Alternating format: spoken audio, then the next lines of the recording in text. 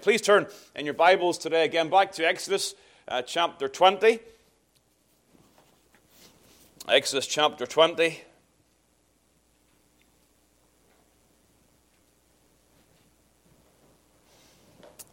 Again, returning to the subject, of course, of societal life, living as a believer in this world. Remember, of course, the general theme. Remember, there was those three overarching spheres of human existence: the family, the church, and the state. This time, we're really entering the sphere of the state. And again, trust you remember, I'm just going to show this again to you. The connection between these thoughts, the Sabbath ordinance in creation, taking us to worship, and then the doctrines of the church, marriage, dealing with family life, children, and then also in labor. Labor, again, in the creation ordinance, has a societal benefit. And it depends, again, upon a state that is stable and able to support and help people as they work the one for the other. And so I argued last time, 2 weeks ago now, that the very creation ordinance of labor presupposes community and society, thereby leading to inferences regarding the state. And so what you see in creation before the fall, you see worked out through the Bible in these various ways: church, family, society, or state. And so we saw last time again that this matter of labor is a creation ordinance in terms of dominion and cooperation. But we have left off last time with God's will for man as revealed in the law. So we saw labor in the garden, but we see labor also in the law here. So let's read again Exodus chapter 20 just to get us going again today. And you'll see labor in several areas in the law. Again, these three spheres, again, they are interwoven through the Ten Commandments. Of course, you see the worship in Commandments 1 through 4 primarily. But also when you come to the second table, you see lessons, instruction regarding family life, but also regarding the state. And yet there's overlap there. Of course, work finds itself in the fourth commandment, verse number 8. Remember the Sabbath day to keep it holy. 6 days shalt thou labor and do all thy work. There is the assumption that men who worship God are also men who work. They work these 6 days and they take the seventh day, as it says in verse number 10, as a Sabbath of the Lord thy God. In it thou shalt not do any work. Now, we know that when you come to the Scriptures and the Gospels, there are some exceptions to that particular premise.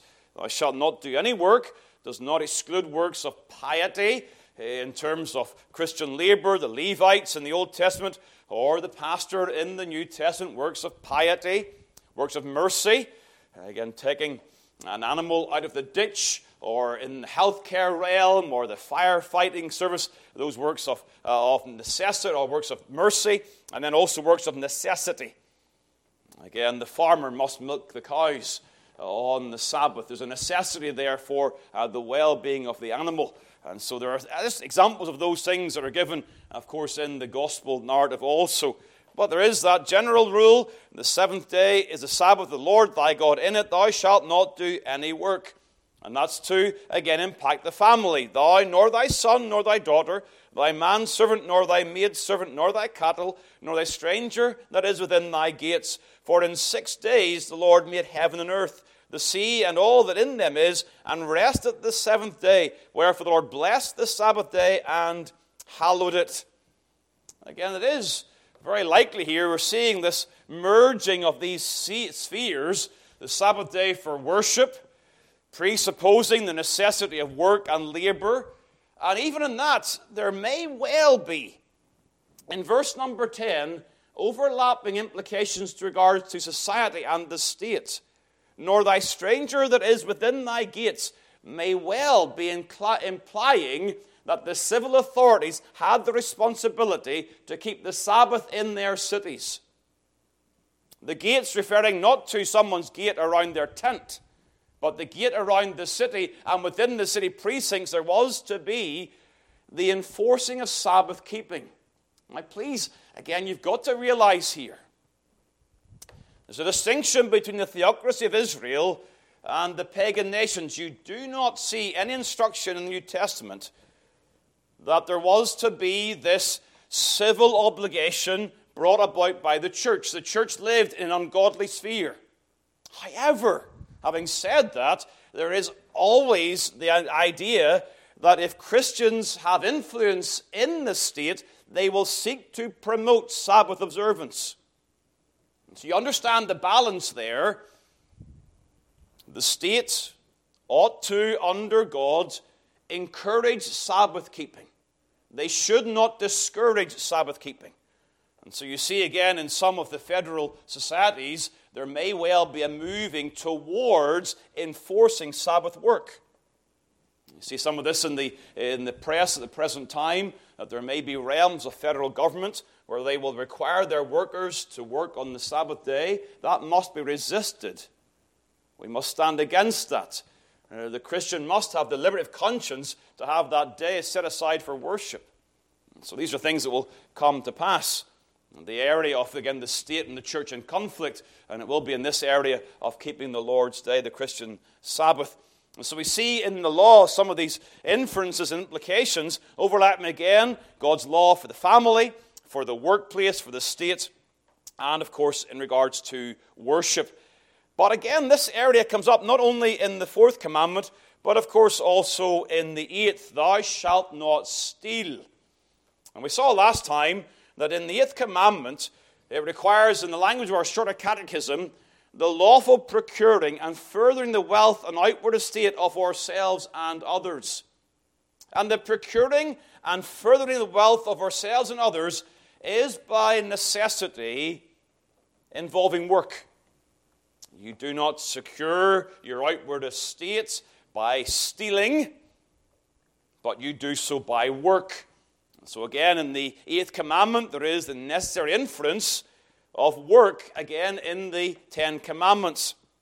Another one, verse number 17, of course, thou shalt not covet thy neighbor's house. Even there's the implication that you work diligently, you seek to further yourself, and if you are able to do well, praise the Lord for that. But if you find yourself limited in some way in your financial prosperity, well, you must guard your heart from a covetous spirit. Furthering your own wealth or the wealth of your neighbor must be done in a spirit of contentment. You see, again, you find the Lord's will is so balanced. You imagine the idea, work, further your own estate, the eighth commandment, do everything you can to make money and to prosper. You say, well, does that not sound like we should be materialistic and covetous? No, because the Bible's teaching regarding work is you're not working simply to feather your own nest so you can have all of these luxuries. You're working for the benefit of your family and society. The end whereunto you work is the glory of God in a society that honors the Lord. And so we're guarded against a covetous spirit and a materialistic spirit. And so I think in some ways, you look at the nation in which we live, there are many who will say to themselves, well, I'm not stealing. I'm so diligent and industrious in my work. God must like me and favor me. But yet they're possessed by violating the 10th commandment. They live continually with a discontented, covetous spirit. So the will of God is so balanced in these areas. And how we need the Lord's help for us to be equally wise in the will of the Lord. And so we've really taken the time, therefore, to establish in the Old Testament Scriptures the dignity of work. Work is not to be despised. It's not to be hated and resented. It is a dignified exercise in the will of God. And I say again to parents, please teach your children these principles. Raise a generation around us who understand that work is not to be despised, and so you can teach them by your words. Make sure you also teach them by your example.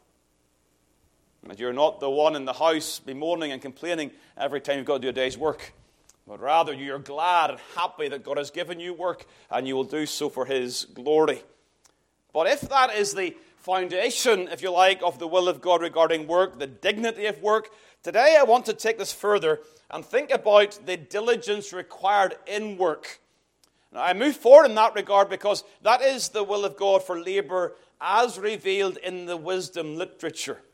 So please turn to Proverbs. And we'll begin in Proverbs chapter 12. You're going to need fast fingers here today. We're going to turn to several of the Proverbs because really what I want you to do, in a way that wouldn't necessarily do in a sermon, I want you to feel the weight of the biblical evidence in the wisdom literature. This is not just some niche little area of wisdom living. Of course, the book of Proverbs, often referred to as part of the wisdom literature, it contains the wise sayings, mostly of Solomon, but other men also, in this collection of wisdom proverbial statements. Foundationally, of course, is this idea that wisdom involves living in the fear of God. It's not so much being clever, but wiseness or wisdom is contrasted with folly. Folly is the unbeliever, the wise man is the believer, the fear of the Lord, the beginning of wisdom. These are principles that should govern the God-fear in this world. How do you live as a fearer of God in a fallen world? Here's how you live. Living in the fear of the Lord, seeking to please the Lord. And included in the wisdom of Proverbs are multiple references to work. But when you see them all together, you will see there is one word that clearly underscores all of the wisdom regarding work. And it is that word diligence. Diligence. Turn, first of all, to some of the positive statements. Okay, there are positive blessings promised in the wisdom literature regarding work. Chapter 12, verse number 11. He that tilleth his land shall be satisfied with bread, but he that followeth vain persons is void of understanding. The wicked desireth the net of evil men, but the fruit of the righteous yieldeth, or the root of the righteous yieldeth fruit. And so verse number 11, you have this very obvious statement regarding the farmer, the agrarian lifestyle. If you till your ground, you get bread. You don't till your ground, there is no bread. You've got to till the ground to sow the seed, to grow the grain, to make the bread. It's really very obvious. You know, there's something profoundly sensible in the wisdom literature. Sanctified, divine common sense that is sorely lacking today. People presume that they can still make a living and go forward in this world by doing as little as possible. You go to the farmer in Lancaster County, they will laugh you in the face in that idea. And yet there are those, again, who are so far removed from the farming culture that they presume, well, I'll do enough to get by. And they presume they can grow and benefit. And so you get this idea, this very beginning of things, that it is those who will work who then receive the harvest. Then chapter 14, verse number 23. In all labor there is profit, but the talk of the lips tendeth only to penury. A lot of talk. Oh, this week I'm going to do this. Talk's cheap. Doesn't produce any fruit. And here they're saying, in the opposite of that, again, these are balanced, wise statements. There's profit, but it comes in light of labor and diligence. That's where the profit comes in. Please be clear. So much of the illustrations here in Proverbs have to do with a subsistence life in a farming context. Undoubtedly, what you see in principle here applies to all of you in all the various spheres of your labors. Even those of you who are retired, you will still give yourselves to labor in certain areas.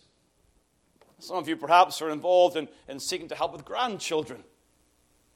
If you are not focused and diligent in raising your grandchildren, you will not do it to the glory of God. If you say to yourself, well, I'm looking after the grandkids this day, I'm just going to sit and watch the TV and they can run around the yard and the garden. Well, you're not investing in your grandchildren in that regard.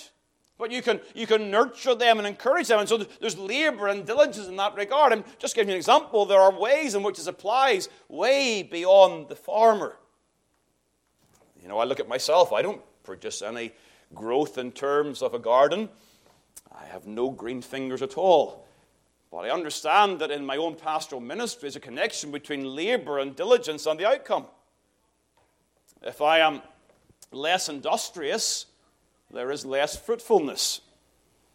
I'm getting an echo in the back there, but I think these guys have sorted out. So, let's look on. Chapter 22 of Proverbs, and the verse number 29. Here again, I'm just giving you these examples. We'll go forward these next two very quickly. Seest thou a man diligent in his business? He shall stand before kings. He shall not stand before mean men. These are, you understand, when you read Proverbs, you're not reading absolute promises. You're reading general statements of wisdom. And sometimes people have overread the Proverbs and say, well, if this happens, then this happens. This is an example, by the way, of one of the general principles here. How do you make yourself, again, useful and beneficial to society, even standing before kings? You're diligent in your business. Then you've got chapter 27. 27, verses 23 through 27. Be thou diligent to know the state of thy flocks, and look well to thy herds. For riches are not forever, and doth the crown endure to every generation? This is another way. So you get in some of the Proverbs the blessing of initial labor leading to prosperity. But here you see the idea that when you come to know prosperity, you should not presume on its continuation.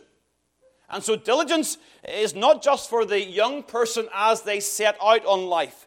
Diligence is required for those who have made something of themselves. There's some stability, but they are required to continue that. Riches are not forever. Don't presume upon them. Be diligent to know the state of your flocks. Verse 25, the hay appeareth, the tender grass showeth itself, and the herbs of the mountains are gathered. The lambs are for thy clothing, and the goats are the price of the field. And thou shalt have goats' milk enough for thy food, and for the food of thy household, and for the maintenance of thy maidens. And so you see, as you go on through this, your diligence does not just impact on your own life, but it has an impact upon the wider society. You provide for your family. You provide food and clothing for your household, and also for the maintenance of the maidens. Again, just this wider, a larger view of family life than we may have in our own culture today. And then chapter 28, verse 19. And again, this is a parallel to when we saw in chapter 12. He that tilleth his land, not just some bread, but shall have plenty of bread. But he that followeth after vain persons shall have poverty enough. Enough said. Makes absolute sense in terms of the obvious things. It is just a mystery why the ungodly are so slow to think of the obvious. Well, if that's the promised blessings that come from diligence, then we find again a multiplicity of warnings to the sluggard. Back in Proverbs chapter 6. Proverbs 6. Verse number 6. Go to the ant, thou sluggard. Consider her ways and be wise, which having no guide, overseer, or ruler, provideth her meat in the summer, and gathereth her food in the harvest. Why do you think the ant is emphasized here? That's the question I want you to ask. Well, why do you think the ant's emphasized here in light of the language used here? Yes.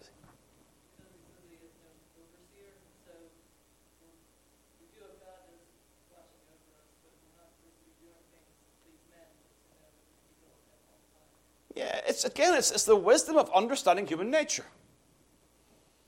So if your boss is continually looking over your shoulder and seeing what you're producing, well, there's a tendency in human nature to work more diligently. But when you're on your own, you've all day to yourself, and no one's going to watch you at the end of the day, what's human nature? It is to become more sluggardly. So that's why it's used there. Then verse 9, how long wilt thou sleep, O sluggard? When wilt thou arise out of thy sleep?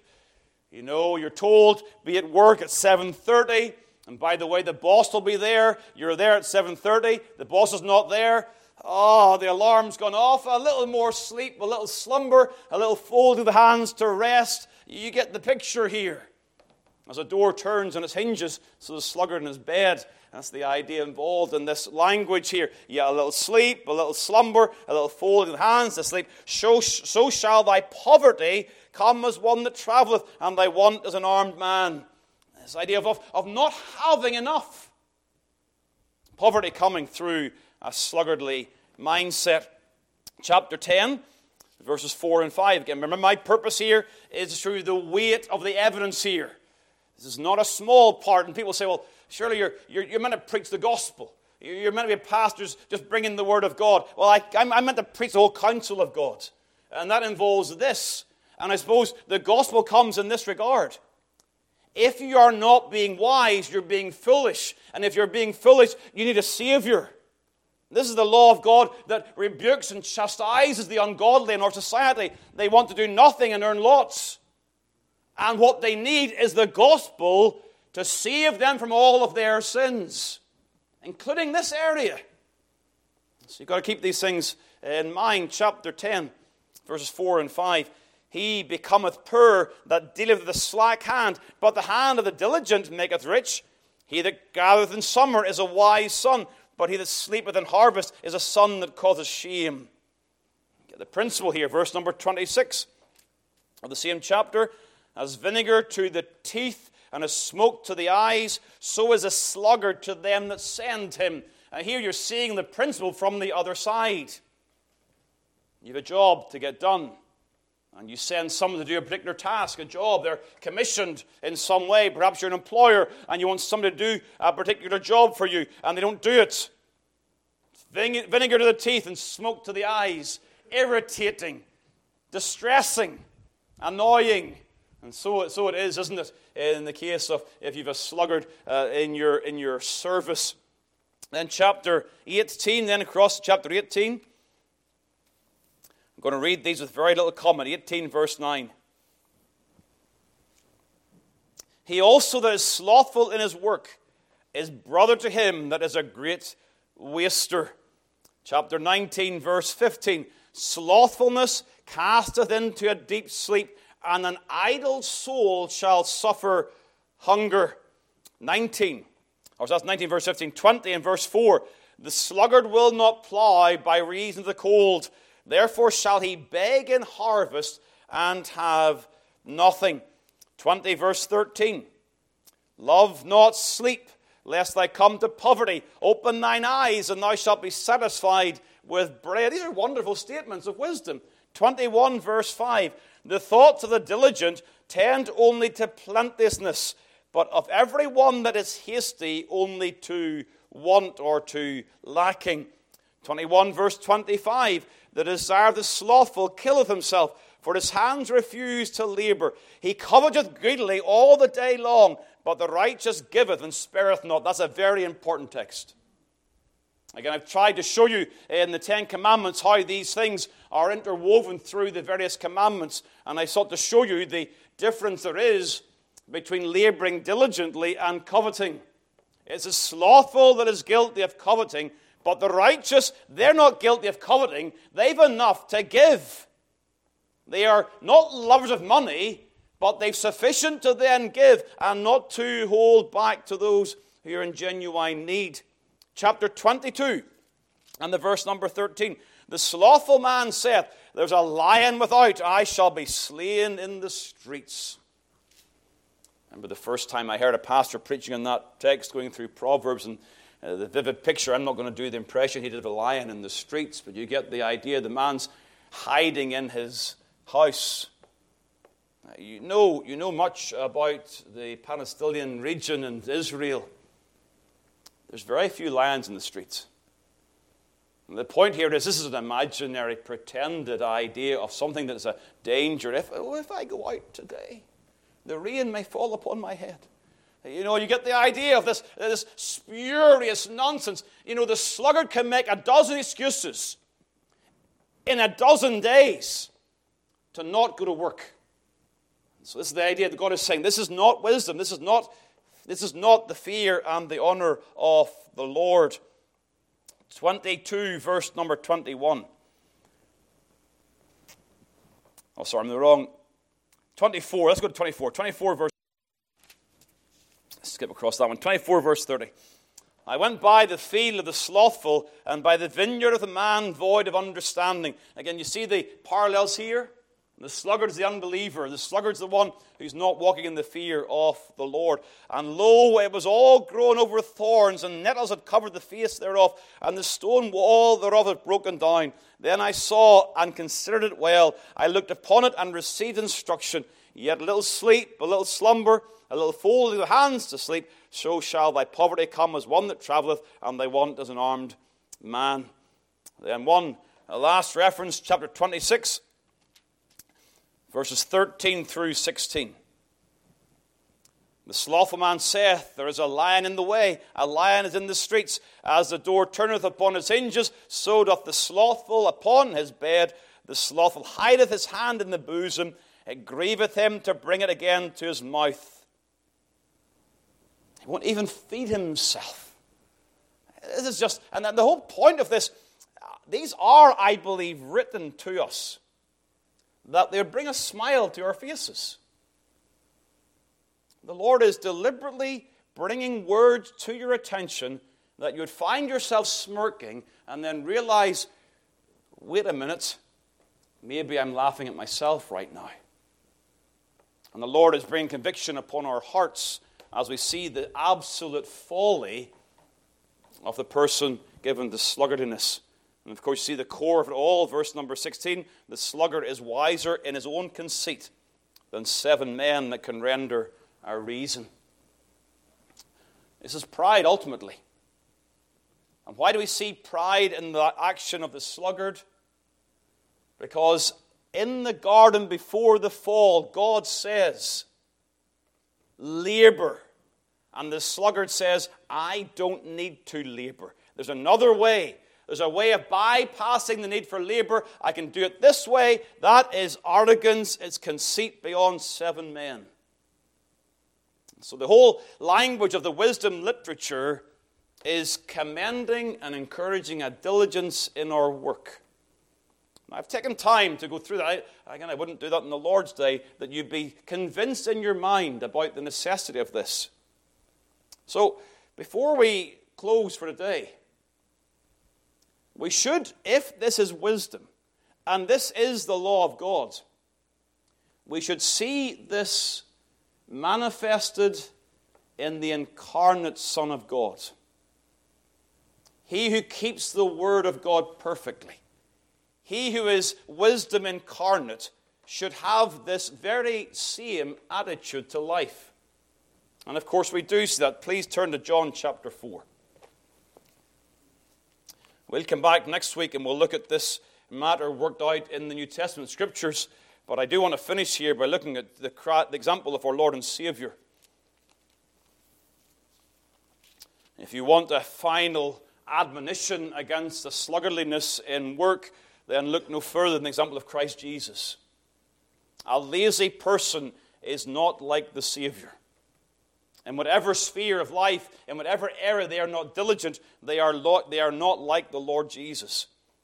Verse number 34 of John 4, Jesus saith unto them, my meat is to do the will of him that sent me, and to finish his work. Remember we saw in the Proverbs, the vinegar to the teeth, the smoke to the eyes, and the sluggard to him that sent him? Well, Christ, I say this reverently, he causes no irritation to his heavenly Father. He is sent on a commission to be the Redeemer of God's elect, and he does so absolutely perfectly with full diligence, lacking in no areas of his responsibility, whereby he finishes the work that God sent him to do. He is the perfect example of the industrious laborer. And we praise God for his example. You see also then in John chapter 9 and verse number 4. John 9 and verse number 4.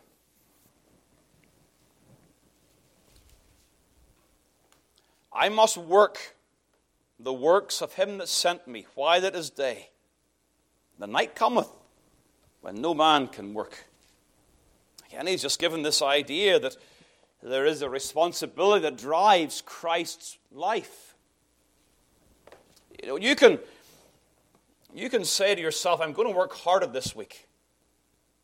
But what is required ultimately for you to do that is a motivation of spirit that is for the glory of God. That you're driven by the impulse, I am going to glorify God in all that I do. And having that focused thought in your mind, then you're enabled to diligently labor, realizing that time is short and you're going to do all you can for the glory of God as long as you can. Christ is, again, our great example in these things.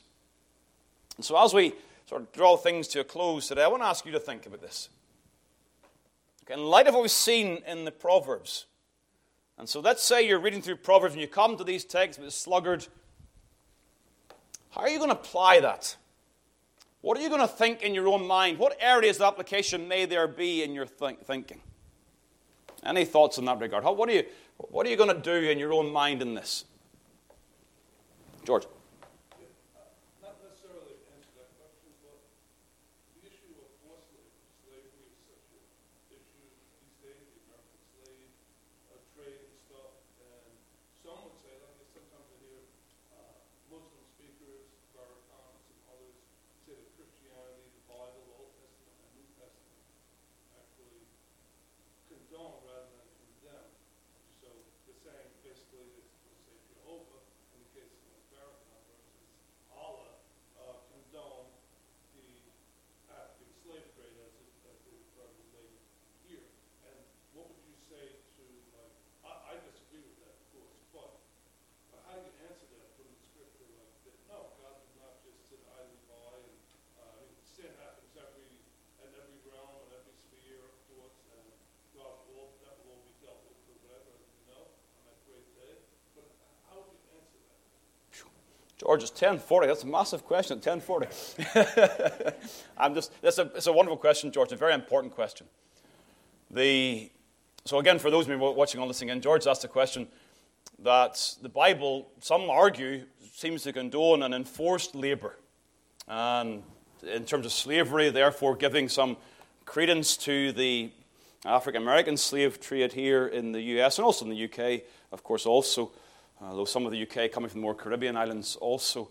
And so saying, well, this is encouraged in the Bible, certainly not condemned in the Bible. And George has rightly pointed out there are Islamic scholars who would argue against Christianity in that regard. Allah is not like Jehovah. And it's a very important thing to understand and to consider. I would say, fundamentally, in 1 Timothy 1, I think it's 1 Timothy 1, man-stealing is included as one of the sins of this world. So the fact you take somebody from their own place and put them somewhere else is absolutely condemned in the Scriptures. And that was the thing that underpinned so much of the UK and in the US in terms of the enforcing of labor. They were stolen from their place. And there was man-stealing involved, and then there was, again, the trading of those men as commodities. None of that is taught in the Word of God, in no place whatsoever. What you do see in the Scriptures, in the Old Testament, you do see people voluntarily entering into arrangements of labor. And it is essentially an employment contract. And it's a voluntary agreement for an employment contract. You see also in the Scriptures of the Old Testament, you see nations that are subjugated by Israel, and they are then, as part of the procedure in that, they're then brought into laboring for Israel in that context. They work in that area. That is as opposed to death. There's this idea you can labor for the Lord's cause in the nation in that regard, and that is also commended of God. Again, that is not this that we find ourselves in the New Testament. That, again, is unique to theocratic Israel. And there's no way in which that overlaps into New Testament church life today. In the New Testament, we see, and we'll come to see it next week in Colossians, we'll come to see the instructions given to those who are in service in slavery in the Roman world. And there was, again, the recognition that could not be easily overturned. And so they were told, this is how you live in that context. That does not condone it. It is really, how do you live as a believer in this situation? In the same way, you may be an unmarried person and you desire marriage.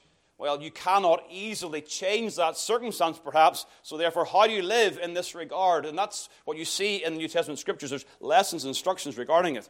But I'd say absolutely the key thing for me is nowhere in the Bible do you see any encouragement for what happened in the slave trade in either sides of the Atlantic. Nowhere at all. And so I have no difficulty in opposing that mindset. All right. Phew. Dan.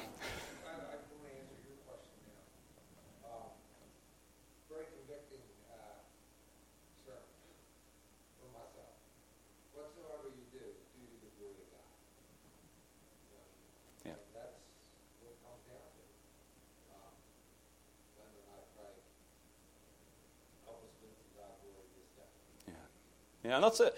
That's. I would say myself, we would be all diligent. Yeah. Would help us to be more diligent in living prayer. Yeah. No, I think it's an important area because I think it's almost like an acceptable Christian sin. There are some of these sins that we, as a believer, we would never do that. You know, you're not going to go and rob a bank, are you? You know, you're not going to go and commit adultery.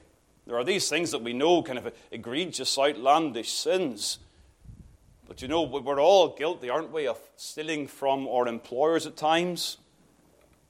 You know, realizing that, well, I've just wasted several hours of my working day. Believe it or not, folks, I'm guilty of this as well. As if you like, an employee of this church, there are times when I come to the end of the day, I thought, I did not give myself wholeheartedly to the work today. I could have done so much better in my labors. And so what do you get to the end of the day? You come to the realization, thank you, Lord, for saving my soul. Thank you that Christ's perfect righteousness covers even my transgressions of a lazy spirit, covers that from view, and I'm redeemed by Christ's blood. My sins are pardoned, and I'm accepted because of Christ's work. I come to that point in my application where I say, Lord, you've saved me. And then you begin a new day and you say, Lord, I can't do this on my own strength.